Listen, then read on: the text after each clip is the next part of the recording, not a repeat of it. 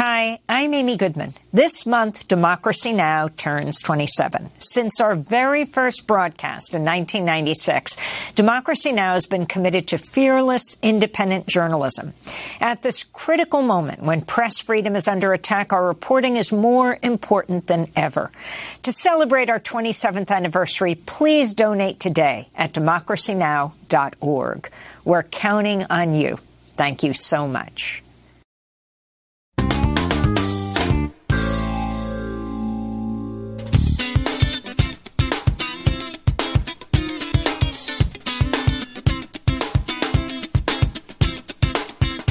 From New York, this is Democracy Now! Norfolk Southern and the other freight rail companies need to stop fighting us every time we try to do a regulation. Transportation Secretary Pete Buttigieg has visited East Palestine, Ohio for the first time since a Norfolk Southern train carrying toxic chemicals derailed 3 weeks ago, blanketing the town with a toxic brew of spilled chemicals and gases. It was 100% preventable. That's what the National Transportation Safety Board says about the accident. We'll go to Ohio for the latest. Presidential candidate Donald Trump was also in East Palestine this week. We'll talk to a union official about how Trump sided with railroad companies to roll back rail safety regulations. Will the Biden administration reverse those rollbacks? Then we go to the occupied West Bank, where Palestinians held a general strike Thursday after Israeli forces killed 11 Palestinians and injured 500 in a rare daytime military raid in Nablus. It is a day of mourning period and a strike. How would we be able to work or eat or drink, and our brothers in Nablus are being killed? We should stand in solidarity with them, with the people of Nablus, and there should be a general strike. And thank God the strike is in all the West Bank and Gaza. We'll speak to the Israeli journalist Amira Haas and the Palestinian activist Issa Amro, who was recently beaten by an Israeli soldier while being interviewed by the author Lawrence Wright. All that and more coming up.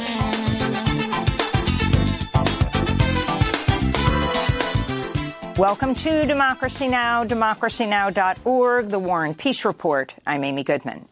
The United Nations General Assembly has voted in favor of a resolution condemning Russia over its invasion of Ukraine and demanding Moscow withdraw its forces.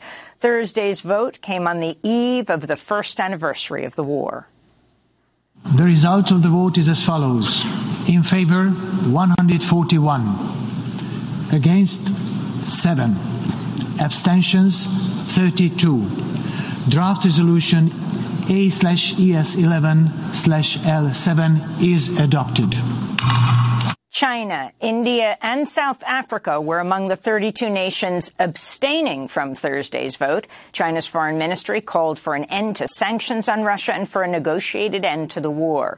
Ukraine's foreign minister, Dmytro Kuleba, said Thursday's vote showed support for Ukraine's resistance to Russian occupation extends beyond powerful Western nations. This vote defies the argument that Global South does not stand on Ukraine's side, because many countries representing Latin America, Africa, Asia voted in favor today. In Moscow, President Vladimir Putin pledged Thursday to strengthen Russia's nuclear forces with the deployment of a new generation of intercontinental ballistic missiles. Putin also promised to speed mass production of air and sea-based hypersonic missiles and other conventional weapons. Putin's remarks came 2 days after he said Russia was suspending much of its participation in New START, the last remaining nuclear arms reduction treaty between the U.S. and Russia. President Biden called the move a big mistake. Neither Russia nor the U.S. have signed or ratified the UN's treaty on the prohibition of nuclear weapons. North Korea test-fired 4 long-range cruise missiles Thursday as part of another drill that Pyongyang says demonstrates its ability to counter an attack on the isolated nation. The test came as the U.S. and South Korea carried out a simulated military exercise in Washington, D.C., and a day after the U.S., Japan, and South Korea held a trilateral ballistic missile drill in the Sea of Japan. The war games followed earlier North Korean missile tests on Saturday and Monday. The U.S. will expand its troop presence in Taiwan by more than 4 times, according to the Wall Street Journal. The Pentagon will reportedly send between 100 and 200 more troops to train the Taiwanese military against the threat of a Chinese invasion or blockade of the island. Iran has acknowledged its enriched uranium to 84% purity for the first time, just below the weapons-grade level of 90%. But an Iranian nuclear official dismissed the idea it's part of a weapons program, saying it's a temporary side effect of producing 60% purity uranium and calling such accusations a conspiracy against Tehran. Israel's far-right Prime Minister Benjamin Netanyahu has already threatened possible military action against Iran. Meanwhile, Germany's expelled 2 Iranian diplomats after an Iranian court sentenced a German-Iranian citizen to death earlier this week. Tehran is accusing journalist Jamshid Sharmat, who is also a U.S. resident, of plotting a deadly 2008 bombing and other terrorist activities. The Biden administration's released 2 more prisoners from the Guantanamo naval base in Cuba. Mohammed and Abdul Rabbani, 2 brothers now in their mid-50s, were repatriated to Pakistan after they were held without charge for 2 decades. The U.S. accused them of providing low-level logistical support to al-Qaeda, but never provided evidence in a court of law. Both brothers say they were tortured at a secret CIA prison in Afghanistan for about 550 days before they were transferred to Guantanamo in 2004. The U.S. continues to imprison 32 men at Guantanamo. Here in New York, representatives from all 193 UN member states are convening in hopes of agreeing on a new treaty to protect the world's oceans and their biodiversity. A round of talks last summer were suspended after participants were unable to reach an agreement on financing, among other issues. Earlier this week, actor and activist Jane Fonda addressed delegates at the UN headquarters. This treaty that will lay the groundwork for creating 30% of the ocean into marine sanctuaries that cannot be fished in is so important. We have to save these creatures who basically are fighting to save us. They are our strongest allies in the fight against the climate crisis. The ocean is one of our strongest allies. 1 million customers in the Midwest were left without power amidst freezing temperatures Thursday as a historic winter storm brought extreme weather to most of the United States. About 75 million people in 29 states have faced winter weather advisories. In California, officials in Los Angeles and surrounding counties issued a rare blizzard warning through Saturday. Meanwhile, many southern states are experiencing record heat. Thursday's high temperature in Washington, D.C. topped 80 degrees Fahrenheit, shattering a 150-year-old record for the date. President Joe Biden has nominated former MasterCard CEO Ajay Banga to lead the World Bank. If approved, Banga would be the first ever Indian American and first Sikh American to lead either the World Bank or the IMF. He previously worked for Nestle, PepsiCo, and Citigroup, and now serves as vice chair at the Wall Street investment firm General Atlantic. The anti-corruption group, the Revolving Door Project, condemned the selection, writing, quote, President Joe Biden and Secretary Yellen have literally named the vice chairman of a rapacious international private equity firm to take his first job ever in public service at nearly the highest level in the world possible. Nothing in Banga's resume inspires confidence that he will turn the World Bank away from a path of neocolonialism and predation by global North corporations upon global South countries, they said. A judge in Texas is expected to issue a ruling as soon as today that could block access to the common abortion medication mifepristone nationwide. Plaintiffs in the case are challenging the Food and Drug Administration's approval of the pill over 2 decades ago. The move would impact even states like New York and California, where abortion is still legal following the overturning of Roe v. Wade. Mifepristone is used in more than half the abortions provided by clinics and physicians in the United States. In January, the FDA announced retail and mail-order pharmacies can now sell the abortion pill directly to patients with a prescription. In Florida, a petition seeking to release a pregnant woman from jail argues her fetus is being held in, quote, unlawful and illegal detention, unquote, and being deprived of its due process rights. Natalia Harrell, who's 8 months pregnant and charged with murder, also accuses the jail of endangering the fetus by failing to provide proper prenatal and medical care. The filing argues the fetus, quote, is a person under the Florida Constitution and the United States Constitution. So-called fetal personhood laws have been fundamental in the anti-abortion movement. Reproductive rights advocates say recognizing fetal personhood helps strengthen the criminalization of abortion. A new report by the United Nations finds one person dies during pregnancy or childbirth every 2 minutes, revealing an alarming setback in reproductive health in recent years in nearly all regions of the world. The report tracks these deaths from 2000 to 2020. Europe and North America, as well as Latin America and the Caribbean, had the largest increase of pregnancy or childbirth deaths from 2016 to 2020. But as a whole, these deaths continue to be largely concentrated in the poorest parts of the world and in countries impacted by conflict. In the United States, new research shows childbirth is deadlier for Black families, regardless of their socioeconomic background. Black pregnant people and their babies, even when wealthy, are still twice as likely to die than their white counterparts. Millions of people around the United States will lose their additional disbursement of federal food assistance starting next week, March 1st. The Supplemental Nutrition Assistance Program, or SNAP, had increased benefits as part of the emergency response to the COVID-19 pandemic. Households will lose a minimum of $95 a month as families continue to face increased food prices, and data show at least 1 in 8 U.S. kids regularly face hunger. In Los Angeles, Harvey Weinstein was sentenced Thursday to 16 years in prison for rape. The sentence is to be served after his 23-year term stemming from his New York sexual assault conviction, effectively ensuring the one-time Hollywood mogul will spend the rest of his life behind bars. Weinstein's Los Angeles conviction was based on his assault of one survivor, though dozens have accused him of rape and other sexual crimes. Attorney Gloria Allred filed appeals on behalf of 2 survivors who were denied the right to deliver victim impact statements before the sentencing. You may say, well, isn't it too late he was sentenced today? It's never too late to argue or to assert a constitutional right that we think has been violated.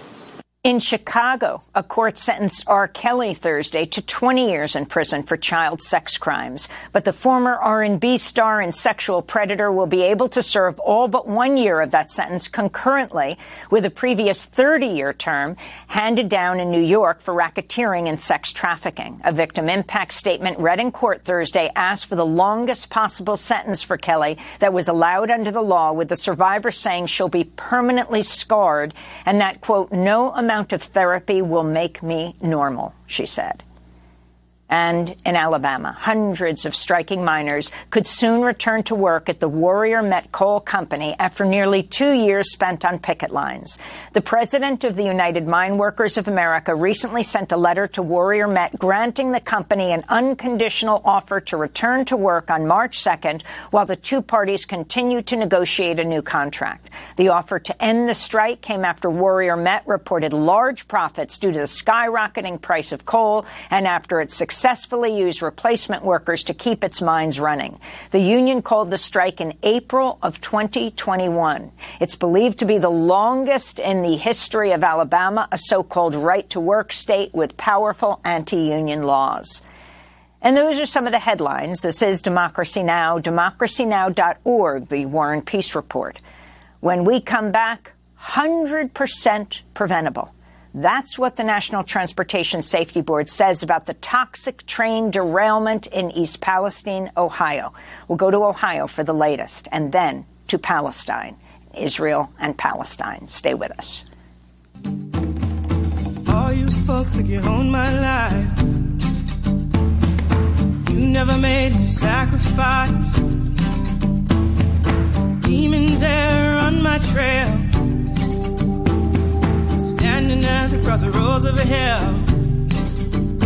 I look to the left, I look to the right. Hands that grab me on every side.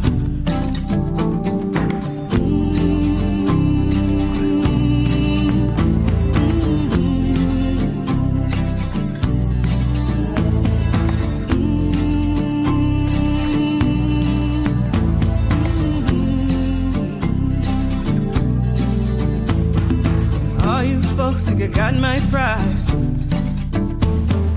which I'll sell, that is mine. Think money rules when all else fails. Go sell your soul, keep your shell. I'm trying to protect what I keep inside. Crossroads by Tracy Chapman. This is Democracy Now!, democracynow.org, The War and Peace Report. I'm Amy Goodman. Transportation Secretary Pete Buttigieg finally visited East Palestine, Ohio, Thursday. For the first time since a Norfolk Southern train carrying hazardous chemicals derailed earlier this month, blanketing the town with a toxic brew of spilled chemicals and gases. Buttigieg has faced widespread criticism for his response to the bomb train disaster in East Palestine, where residents fear their health has been put at risk from the spill and a controlled burn of the chemicals. Buttigieg's trip came a day after former President Trump visited East Palestine.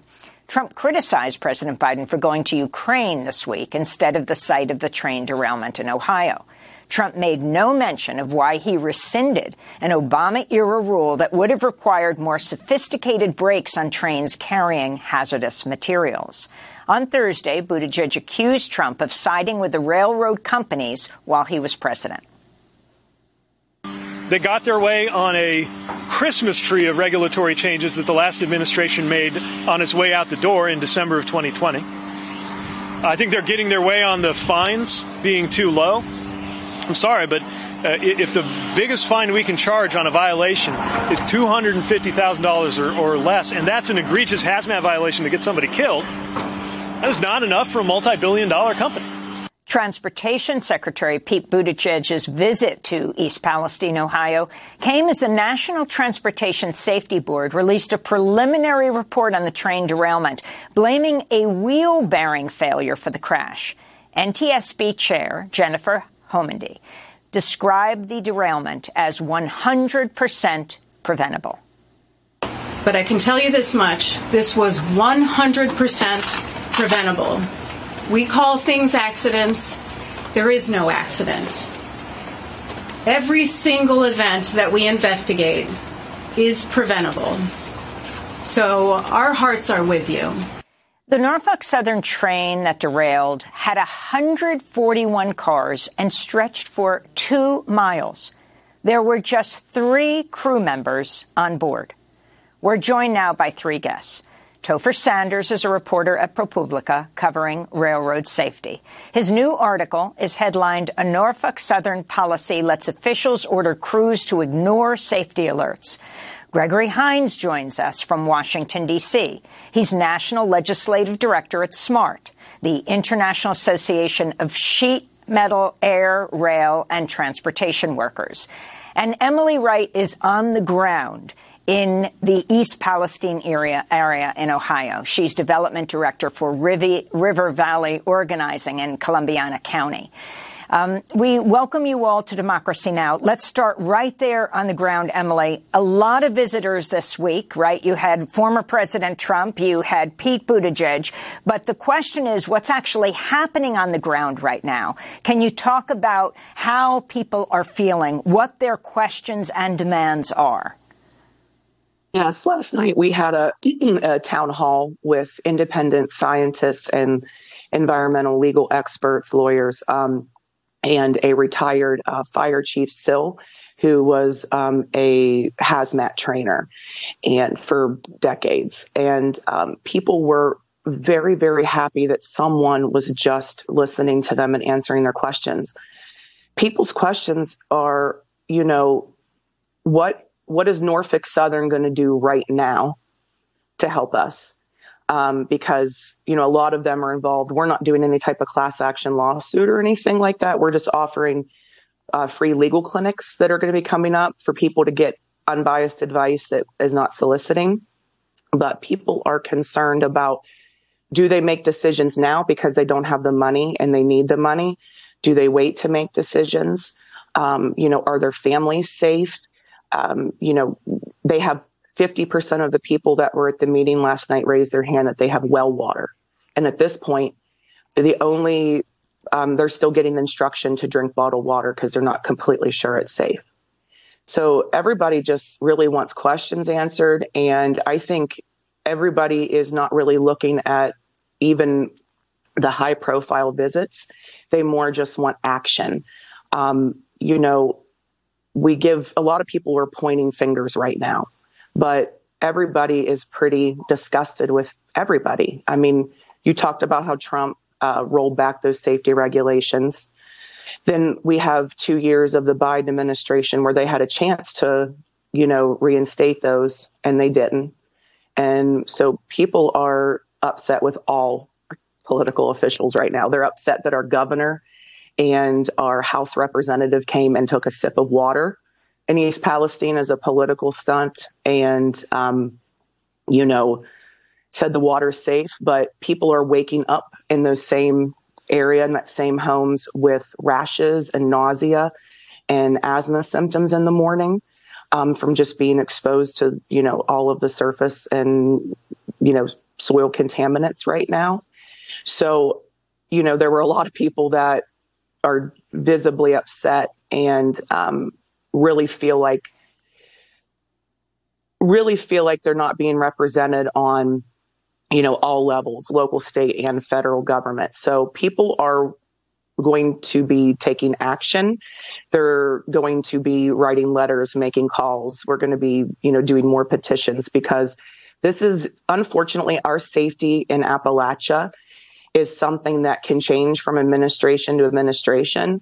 So what we're going to push for at River Valley, also is change at a congressional level. We need laws made. We need things that can't be taken away by executive order or, placed by that. So that's what we're really pushing for, is lasting change from this. And it needs to be bipartisan. Everybody needs to get at the table with this. So you held a town hall last night. Tonight, I know Erin Brockovich is holding a meeting, who took on PG&E, Pacific Gas and Electric, 30 years ago for contamination in California. On Wednesday night, CNN hosted its own town hall meeting in East Palestine. This is one local resident, Jim Stewart, addressing the Norfolk Southern CEO, Alan Shaw. Came home the other day, I put the garage door up. We pulled in the garage, got out of the car, put the garage door down. As soon as we got out of that car, the smell came back to us right away. Instant headache. I'm 65 years old, a diabetic, AFib, heart disease, everything. Now, did you shorten my life now? I want to retire and enjoy it. How are we going to enjoy it? You burned me. We were going to sell our house. Our value went poof. Do I mow the grass? Can I plant tomatoes next summer? What can I do? I'm afraid to. And it's in the air. Every day I cough. A little cough here, a little cough there. I've never had that.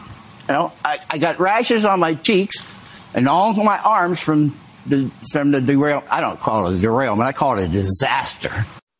Emily Wright, talk about what people are feeling. I mean, he's diabetic. He's 65 years old. This was the participant in the CNN town hall challenging the Norfolk Southern CEO. And what about his presence on the ground? The head of Norfolk Southern, Alan Shaw, who says Norfolk Southern won't be leaving anytime soon. That statement was almost verbatim, most things we heard last night. This is actually a really good time to highlight something new that's come up. So we're all aware that a health clinic was established for these people to go to. So they were told if they have these symptoms after, the burn and the spill, to go to the free health clinic. And it was, I believe, through the Health Department, Ohio, and Health Department and our own. And this is not a clinic.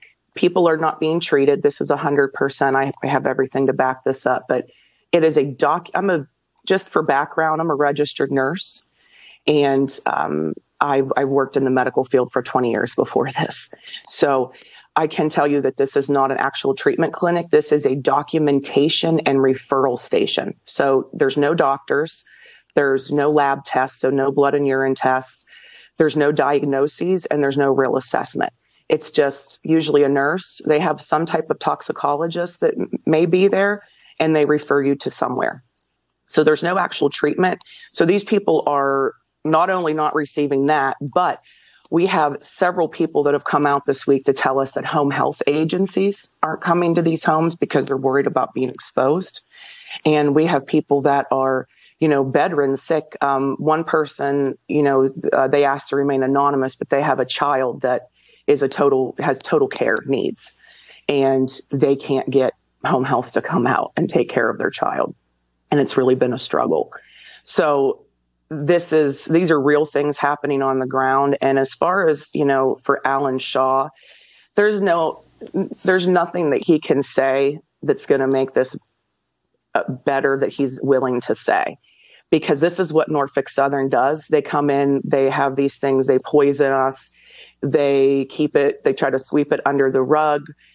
And they think that we're all just stupid enough here, we're all just hilljack enough to sit back. But I can tell you from the meeting last night that people are very angry, and they are ready to take action with not only policy changes, but they're ready to take action and make Norfolk Southern really does pay. Not just cleans up, not just gives some money, that they actually pay, because these people have lost everything. Their property value, they don't understand if their homes are safe or not. Like he said about mowing his grass, with dioxin that falls on the ground after these things. We had Stephen Lester talking last night at our town hall about this. And people are scared. They mow their grass because they're walking outside or in their homes or sitting on their couches, and they're noticing that they're feeling shortness of breath or sick because the particulates are coming up. So people are not being properly taken care of. And it's not enough. It's a good first step that the EPA forced Norfolk Southern to clean this up right. It's a good step that they're going to monitor that, but it's not enough. It's the first step. And instead of finger pointing right now, what I would really like everyone to do is get on the ball of doing immediate change through, this administration and through the transportation department, and then working on congressional change, because we're tired of the finger pointing. Emily, I want to bring in Gregory Hines, who's National Legislative Director at SMART, the International Association of Sheet Metal, Air, Rail, and Transportation Workers. So, Greg, this description of this train, we're talking about February 3rd, passed through 3 temperature sensors as it was going along. 2-mile-long train. The sensors are designed to alert problems like the hot bearing that eventually failed that day. But the only sensor, called a hot box detector, that registered a sufficiently high temperature to sound the alarm was the one less than a mile from the accident site, according to the NTSB initial report. 2-mile-long train, at least 20 of the cars are filled with toxic chemicals, and there are only 3 workers, engineers, conductors on board. The guy driving the train, a conductor, I'm not sure, you'll have to correct me on the titles, and a trainee. How is this possible? As people saw miles before, the wheels were on fire. Well, first, let me say that my heart goes out to the people of East Palestine with this terrible accident.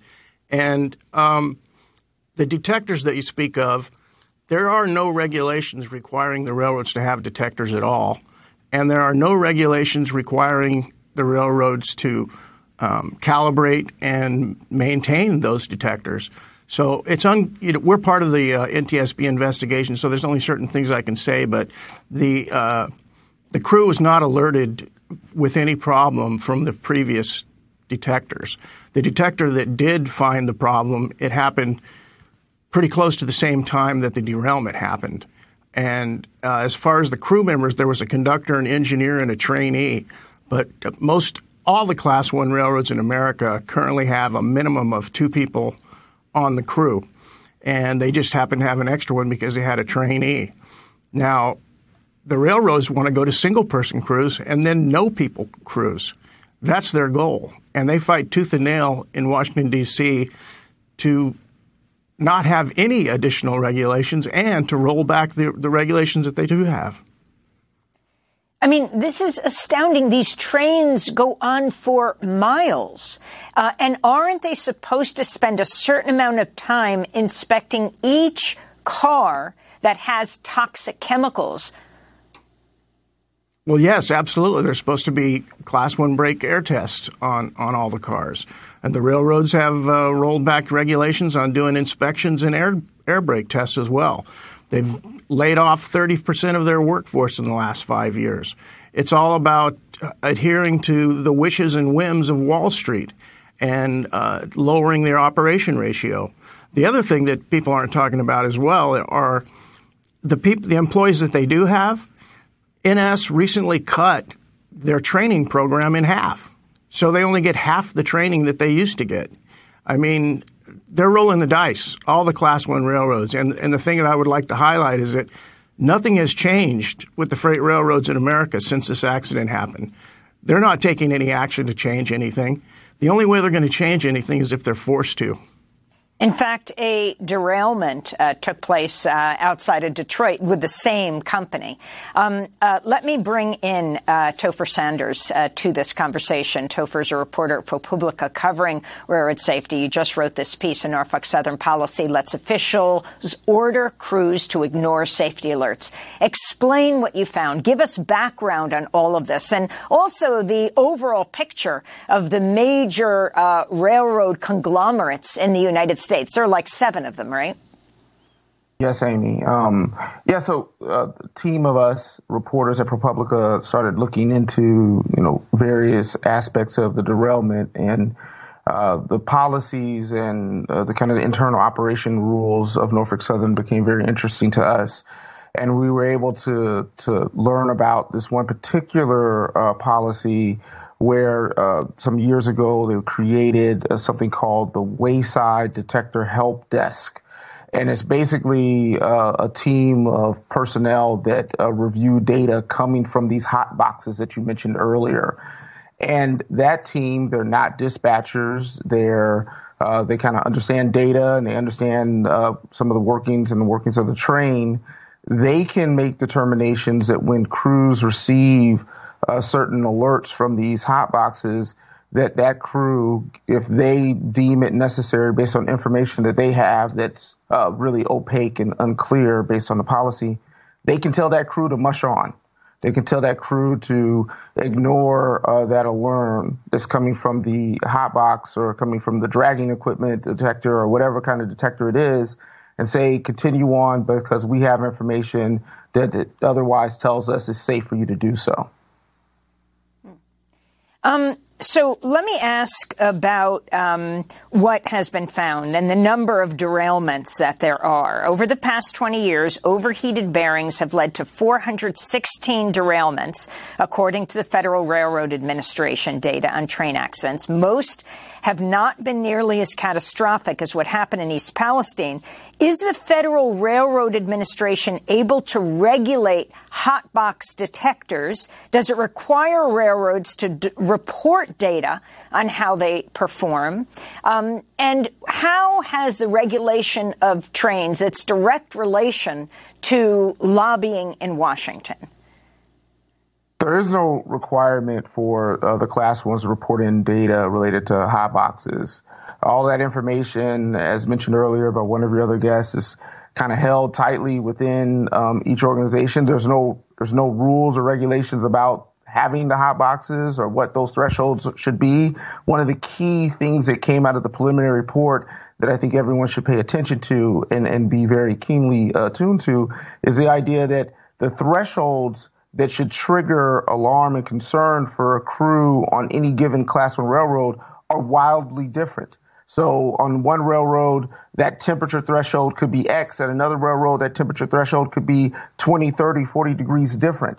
And in this case, they were obviously trending hot, they went from about 60 or so degrees above ambient temperature on that wheel bearing to 100 degrees above ambient on that particular bearing between two detectors before they got to East Palestine. But that 60-degree change, that 40-degree change, that wasn't enough for the Norfolk Southern to determine that needed to be dealt with at that moment, despite what we all saw on that security camera, that there was a fiery glow under the train 20 miles before the derailment. And so the chair of the NTSB forthrightly said that, yes, considering what these thresholds should be and whether or not there needs to be some uniformity around these thresholds on these temperature gauges is definitely something they'll be looking into. Now, Topher, ProPublica has also learned that Norfolk Southern disregarded a similar mechanical problem on another train months earlier that jumped the tracks in Ohio, a train that was headed to Cleveland. What happened? What happened in the city of Sandusky, where thousands of gallons of some kind of molten paraffin wax was dumped? Yes, that's candle wax, by the way. And it was molten at the time, so it would have been quite dangerous, catastrophic had that actually made contact with anyone when it derailed. So what happened there was the wayside desk, as it was explained to us, actually receiving data about the same kind of issue. They saw something trending hot on the train, a wheel trending hot, a bearing trending hot. They did instruct that train to stop, but they brought out a mechanic to review the issue and see what was going on. And surprisingly, they were able to look at this train, something that had a trending hot mechanism, and they told this crew to mush on. After they did stop the train or look at it, they said, okay, mush on. We're having some indication that maybe that's not what the crew wanted to do. And they went 4 miles down the track and derailed and spilled thousands of gallons of hot molten paraffin wax onto the city of Sandusky after data was given to them that maybe should have indicated that they needed to take that engine out of commission. And out of the abundance of caution and safety, that's the move that should have taken place based on the experts and the union officials that we've spoken to. So, Greg Hines, you're with the union. I want to talk more about the workers, the rail strike that just was threatened, and Biden administration or President Biden signing off on a law that says that they couldn't strike, what their issues were then, and if you see any relation to what's happening right now, and specifically when it comes to East Palestine, where you have these 3 workers who are on the train. What you think needs to happen? The Republicans are having a heyday right now. They're saying, of course, this happened under Biden. Buttigieg, Biden didn't go there. But Trump went. It was Trump who signed off on a deregulation of the trains, caving to the lobbyists. Could Biden in one fell swoop just reverse what Trump did and go back to the Obama-Biden administration rules that were supposed to go into effect, sadly, from 2014 this year in 2023? Well, all of the waivers that were put forward during the Trump administration should be looked at. The ones that were granted, many of them within minutes of being asked for. And the 2-person crew rule, which was the minimum staffing rule, was done during the Obama administration, and it was ready to be released at the end of his term. The Trump administration came in. He appointed a retired railroad CEO to head up the FRA, who decided that we don't need any regulations on crew staffing, and just basically got rid of the entire rulemaking. And not only that, but he said by FRA taking no action on crew staffing, we're going to preempt all the states who have passed 2-person crew laws, meaning that we're not going to do anything about it, and we're not going to allow any of the states to do anything about it. The current administration has revisited the crew staffing rule. It's already had its public comment period. It's already had a hearing, and there were over 13,000 comments submitted.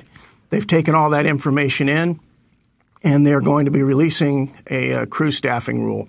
But I agree with you that all the regulations waivers that have been granted through the Trump administration should all be reevaluated. And what about the threatened strike, especially around issues of sick days that railroad workers, and this is in the time of the pandemic, can't take off sick days? Well, it's still that way. And as far as the strike goes, it was never about money. It was about quality of life and safety because of this business model that the railroads are running and operating under, which they just want to cut. Precision scheduled railroading. They don't want to allow people to take time off. They want to work you to the end over and over again. They find loopholes in the hours of service so that people never get time off. And our members were just, we can't live like this. We can't live like this. We're gone from our families all the time. If we have a problem in our home, we can't take off without the threat of being fired. I mean, it's really a strong arm system. And the strike was never about money. It was about safety and quality of life. Finally, 30 seconds back to Emily Wright on the ground in Columbiana County, where East Palestine is. What you're demanding right now? We're demanding first that the Norfolk Southern Corporation, basically pay, and not just pay for this, but change their practices in every way. Like Greg was just discussing, it's absolutely, ridiculous. The staffing, there's no need. It's a multi-billion-dollar corporation. Have posted no need record profits this year. Record profits. And two, we're demanding policy change. We don't care the letter behind your name. We're demanding policy change now. And we're also demanding congressional move on this so we have lasting changes. Emily Wright, I want to thank you for being with us, Development Director for River Valley Organizing in Columbiana County, Ohio. Greg Hines, National Legislative Director at SMART, the International Association of Sheet Metal, Air, Rail, and Transportation Workers. And Topher Sanders will link to your pieces at ProPublica as you continue to cover railroad safety. Coming up, we go from East Palestine to Palestine to the occupied West Bank, where Palestinians held a general strike Thursday after Israeli forces killed 11 Palestinians and injured 500. Stay with us.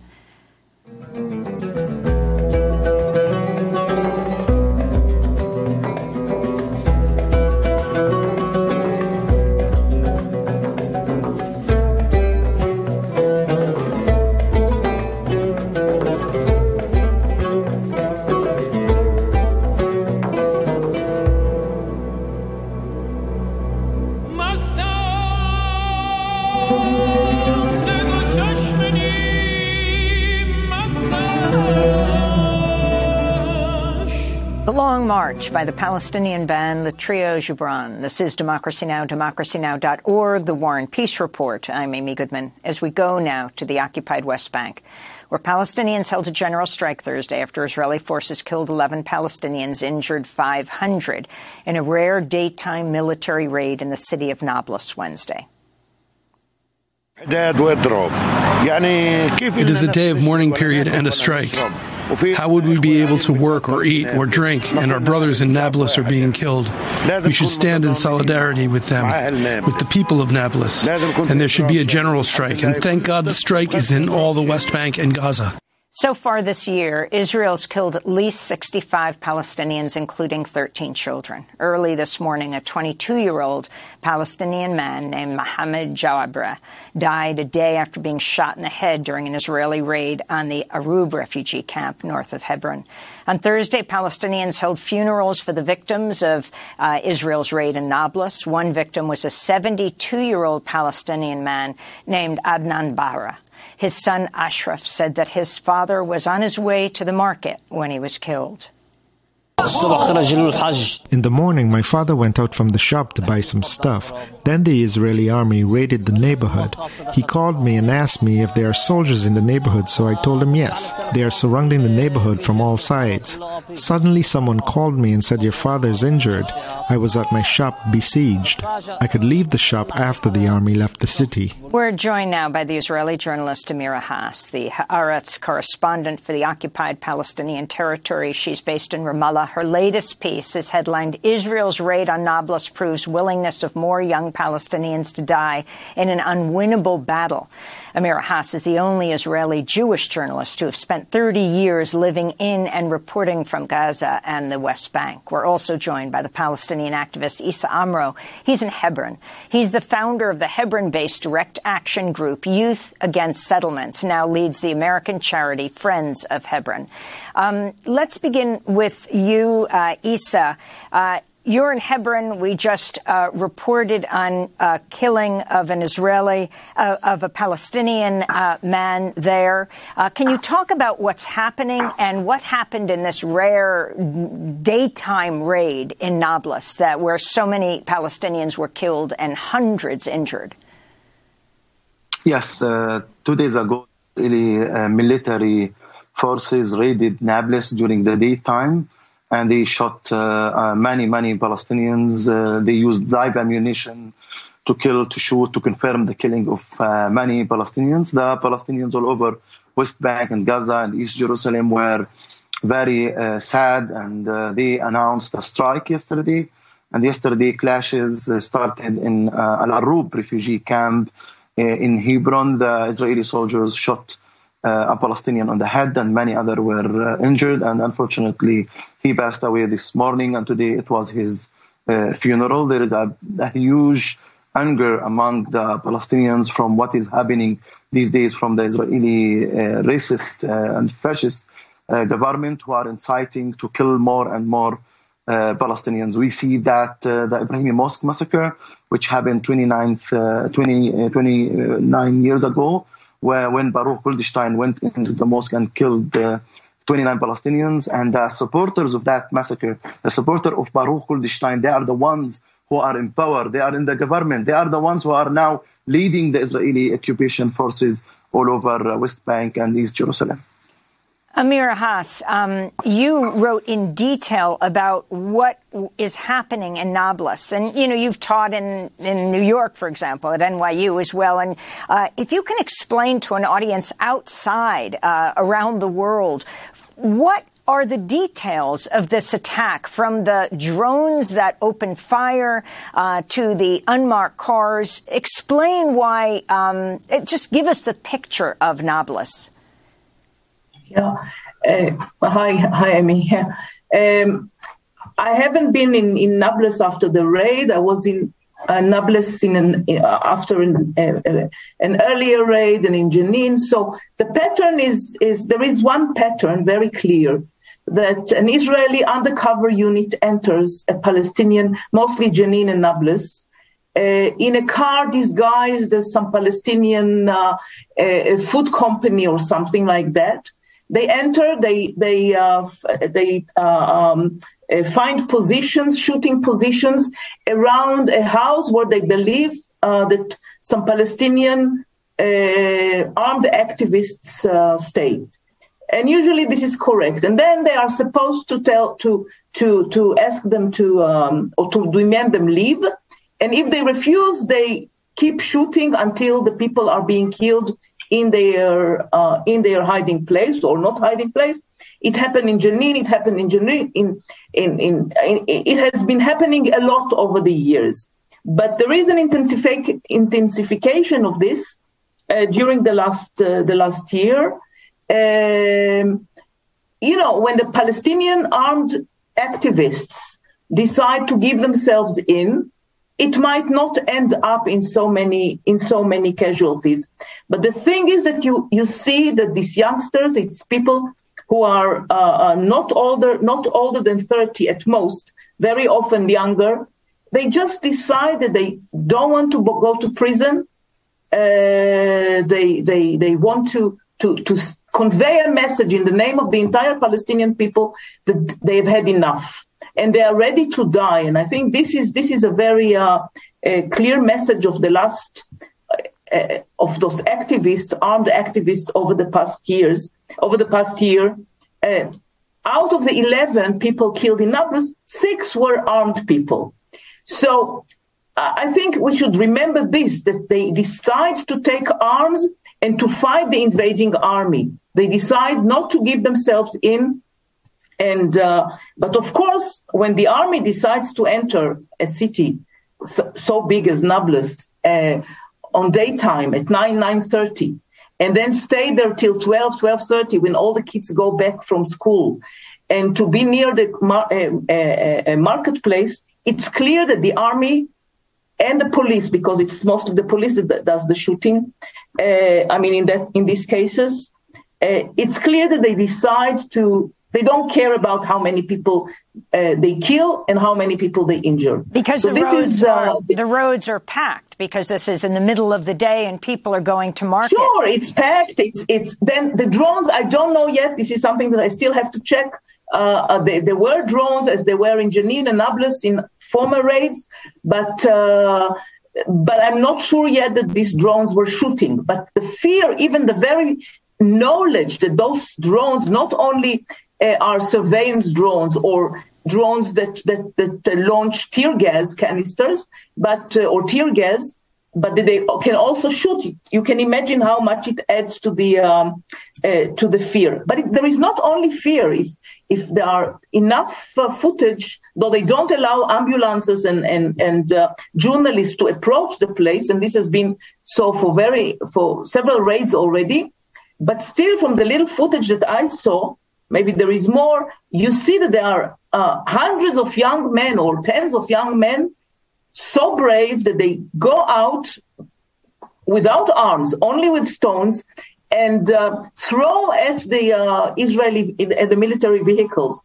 And I guess that many of them were injured, if not killed. So let me go to Isa Amro for a minute. So what's important to know, what's important is to also stress that there is a resistance. So in every such raid, people resist it. It's not just, a quiet scene where all of a sudden the army comes in. It comes into a quiet scene, but then people resist it. So, Isa Amro, an Israeli soldier was recently jailed for 10 days after he attacked you, as you were being interviewed by the Pulitzer Prize-winning author Lawrence Wright. I want to play a short clip of what happened. Don't touch me. Come on. Michael. Hey! Leave him! I want an ambulance. I don't do it. What's the matter with you, guy? Are you so bored? After video of the attack on you went viral, Israel's far-right national security minister, Itamar Ben-Gvir, who's been convicted on inciting racism charges, expressed full support for the Israeli soldier who attacked you. Describe the scene and what happened. What happened that I lead tours in my own city to show Israelis, internationals, Palestinians, the reality of the Israeli occupation, the real face of the Israeli occupation in my own city, the closed streets, the closed markets, the checkpoints, the settlers' presence in the middle of my own city. There are streets where I'm not allowed to walk as a Palestinian, in spite that I was born there and I was raised there and all my childhood was there. So me and Mr. Wright, he was walking on the main street and I was walking on the graveyard because I'm not allowed to walk on the main street. And, a Belgian photographer was with Mr. Wright. I was speaking to Mr. Wright, showing him the reality, closed shops, closed markets, and how few Palestinian families, they use the back door to get into their homes because the main door is closed. The soldiers didn't like that. Usually they don't want us to show the reality of the Israeli occupation, especially to international. So the soldier approached me and asked me to leave and not talk to them. I really told the soldier, no, I'm allowed and I don't have time. Okay, Lawrence, we will meet where we are allowed to meet. Then I reached the point where I'm allowed to meet Lawrence and the Belgian photographer. I found the soldier forcing the Belgian photographer to delete her video, which she filmed. So I told them, no, I'm allowed. What are you doing? We are allowed to film this. And according to the military law, the tiny rights we have as Palestinians in the military law, we are allowed to do it. So the soldier got very angry. How come I tell him that I'm allowed? He, caught me from my shoulder, violently detained me in the street and, threatened me, intimidated me. Then he came, caught me from my throat, threw me to the ground and kicked me again and hit me again. Other soldiers, took him away from me because of the camera. And it's not a rare incident. It's the case of all the Palestinians who are living under the Israeli occupation and apartheid and face the Israeli soldiers' brutality and the settler violence. Then I asked for an ambulance. I didn't get. Soldiers were rejoicing with the settlers for what happened to me. Settlers were spitting on me when I was on the ground. And I was really ill-treated, traumatized, and I was in pain, asking for help, and nobody helped me from the Israeli side. I hate to keep traumatizing you further, but I wanted to ask you about the Israeli authorities arresting you last year, shortly after you posted a video showing an Israeli soldier throwing an Israeli activist to the ground and then punching them in the face in the city of Hebron in the occupied West Bank. Before you were released, you were beaten at the police station, your home raided. The Israeli activist, Miko Peled, tweeted, Issa's life is in danger and there must be guarantees to his personal safety. Miko Peled is the son of the legendary Israeli general Mati Peled. Talk about that. Yes, now Miko Peled is receiving online death threats too for doing this kind of things. Yes, last November, the same case as last week, what happened with me, Israeli soldier punished an Israeli visitor who tried to apologize for Palestinian families who were attacked by fanatic extreme Israeli settlers. And I found another soldier saying that Itamar Ben-Gvir will make an order here and he will get rid of you. Filming that made me a target. And the Israeli media described me as a provocator. As last week, they didn't blame the soldier for what he did to me. They blamed me for filming. They blamed me from reporting. This is the case of many other human rights defenders. Israel tries to hide the truth. They don't want us to report. They don't want us to document the human rights violation. With my case, the soldier attacked me. The Israeli army spokesperson lied about what happened with me. The Israeli official, Itamar Ben-Gvir, who is the national security minister, backed up the soldier and gave a green light to other soldiers to shoot and kill and attack Palestinians and attack me. The Israeli media described me as a provocator, and the Israeli public didn't defend me and they didn't denounce the Israeli soldiers' behavior in 1 week ago and in last November. So the soldiers, they have a real an environment and atmosphere of incitement and escalation, and they want to be really following Itamar Ben-Gvir and other populists to show Palestinians more brutality and to revenge from Palestinian human rights defender who document the human rights violation. And really, I have fear of my life from what I see from the Israeli soldiers and the backup from the army and the backup from the government and even the backup from the Israeli media, which is giving the soldiers excuses for what they are doing. What happened with me, so it was so obvious on videos, but the Israeli media lied about it and the Israeli army lied about it. Amira Haas, we're going to end with you. You have the attack on Nablus. You hear what Issa's describing. You've got Israel's military bombing parts of the Gaza Strip after Palestinian militants fired rockets at southern Israel this week, with the Nablus raid being a huge provocation. Where is this going? We have 30 seconds. Look, everything that has been described here has happened before. But and to Issa as well, also under former governments. The problem that now, and Israel has always was experimenting after the Nakba with sorts of expulsion. What I'm afraid now is that we have the strongest people in this present Israeli government are politicians of the right wing who have openly advocated for mass expulsion of Palestinians. It's Smotrich and Ben-Gvir. They are the strongest. And if you go to Hebron, where Issa lives, then it is We're going to have to leave it there, but I thank you both for being with us. Amira Haas, Haaretz correspondent, and Issa Amra.